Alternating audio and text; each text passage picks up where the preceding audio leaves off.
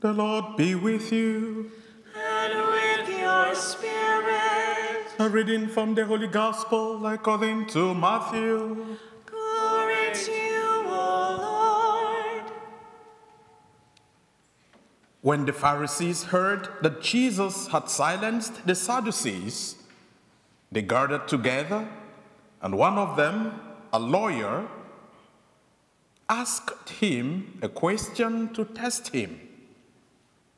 Teacher, which commandment in the law is the greatest? Jesus said to him, You shall love the Lord your God with all your heart, and with all your soul, and with all your mind.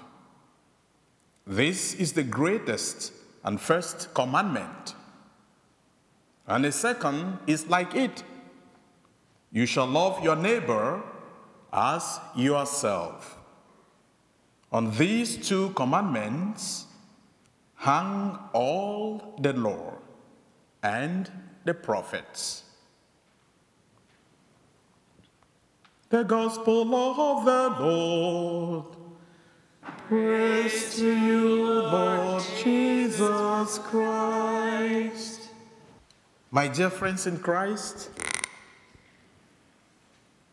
the theme of my homily is from the Gospel of John, chapter 14, verse 23. If you love me, keep my commandments. The Word of God tells us in the Gospel of John, chapter 13, verse 34. A new commandment I give to you, that you love one another as I love you, says the Lord.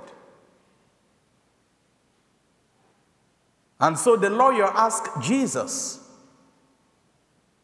which of all the commandments is the most important? And Jesus quoted Deuteronomy chapter 6, verse 4 to 7. Love the Lord your God with all your heart, with all your mind, with all your soul. Pay attention. Love the Lord your God with all your mind, your heart, your soul. It means we should give God our all. We should not reserve anything. All what we have is for the Lord. And he added, Leviticus chapter 19, verse 18. You shall love your neighbor as yourself. So, because God loves humanity, humanity must love humanity. Whether we like it or not, we have no choice but to love God. Even if you say, I don't love God, you don't have that choice. If we had the choice, people would have told death that this is not my time. I cannot die now. Yes. So it means we have no choice. Because it is only God that can say, today is your end, and you are gone, I am gone. And it is only God that can say, it is not your time, you are not going, and you will not go. And so we have to give now that love more to who? To your brother and your sister. Because they are the gods you are seeing, I am seeing. They are the ones who will actually be happy and will enjoy this love. Because God tells us in the prophecy of Isaiah chapter 66, verse 1, I am God. Heaven is my throne, and the earth is my footstool. That is where I place my legs. What house can you build for me? What can you offer to me? Nothing. But all I desire, Hosea chapter 6, verse 6, is love, not sacrifice. That is what I desire from you, my dear children. And so what is this love all about? You remember the story of the Samaritan, the Good Samaritan, in Luke chapter 10. When a lawyer still asked him, or there was this Pharisee, a very righteous man, he asked Jesus, who is my neighbor? When he came to Jesus and said, I have given everything, okay? I do not sin. I pray. I fast. And Jesus looked at him and loved him and said, it's remaining one thing.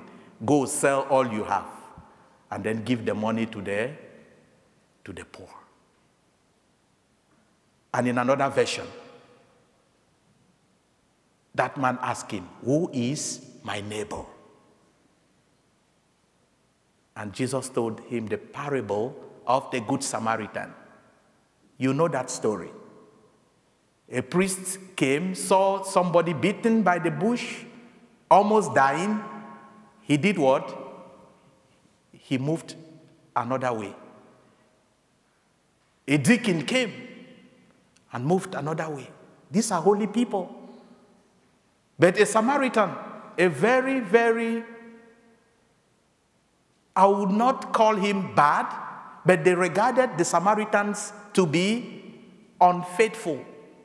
He came, and what did he do? He used his oil, bind the wounds, took that man to an inn, and paid some money, and said, take care of him. That is love in action. That is how we have to show it to our brothers and our sisters. Another important example of how this love can be practiced. Exodus chapter 22, that was the first reading. The Lord told Moses, tell my people, do not oppress the poor. If you have influence in this world, do not oppress those who are less influential. Because I am a priest, I will not take advantage of you, my brothers and sisters. Because I am the governor, or I am your boss in the office, I should not oppress you. I should not take what belongs to you, because I have the power. That is the practical love we all should show. And for parents, Ephesians chapter 6, verse 4 says, do not provoke your children to anger because you are their parents. Otherwise, they will start disobeying you. So you have to show that love. That doesn't mean if the child does what is wrong, you should keep quiet. No, but you should correct and guide with love. I use the example of Saint Don Bosco. He was a saint full of love for many young people. He is the founder of the Salesians of Don Bosco. He had so many kids in their hundreds, but he was firm and sweet. What will he do? You know how children are very annoying. He will come to them and say, please do not disturb, don't make noise. I want to rest. And before he goes back to rest, they will start making noise again. So he will now come and then take whatever they are using to make the noise. And then he will be destroying it and be smiling. He say, how are you? Are you feeling okay? You know? And these children, they will be looking at his face. They will be saying, he is not angry with us, but he's destroying what we are using to play. So they are confused.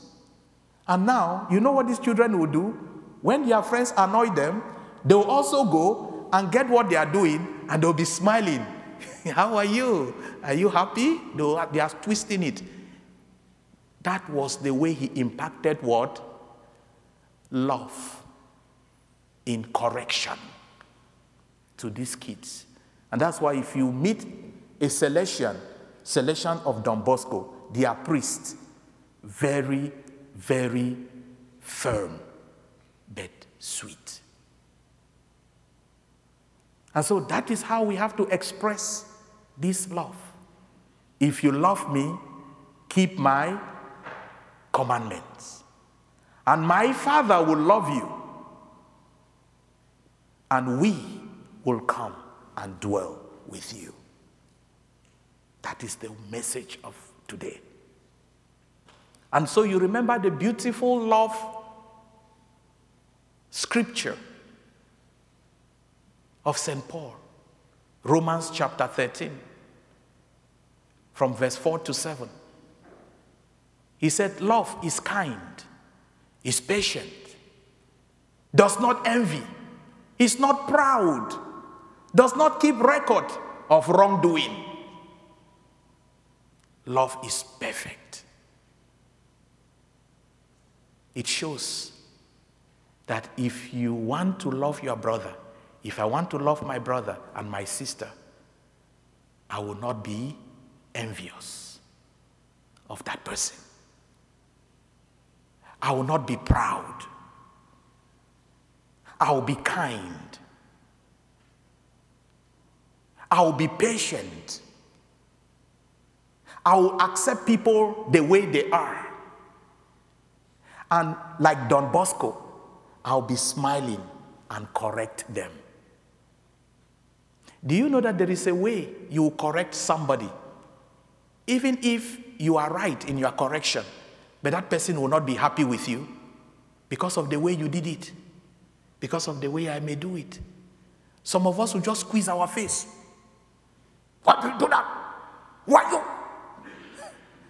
And that person will never accept that correction because it was done without charity. And so let us be charitable because love is patient. And so, my dear friends in Christ, let us be like the Thessalonians who received the word of God and accepted it for what it was. That is the second reading. And so, are we ready to love God and love our neighbor as God loves us? Take a look at the world. Why do people fight? Why is there no peace? Because there is no peace in our hearts. There is no love in our hearts. And we cannot give what we don't have. And that is the problem. Many of us are greedy. Many of us just want to get it to ourselves. And so there can be no peace. But let us try to allow people to breathe Allow the poor to breathe. Allow those who are not up to your level, up to my level, to breathe. And there will be peace. Do not take what does not belong to you because you have the influence.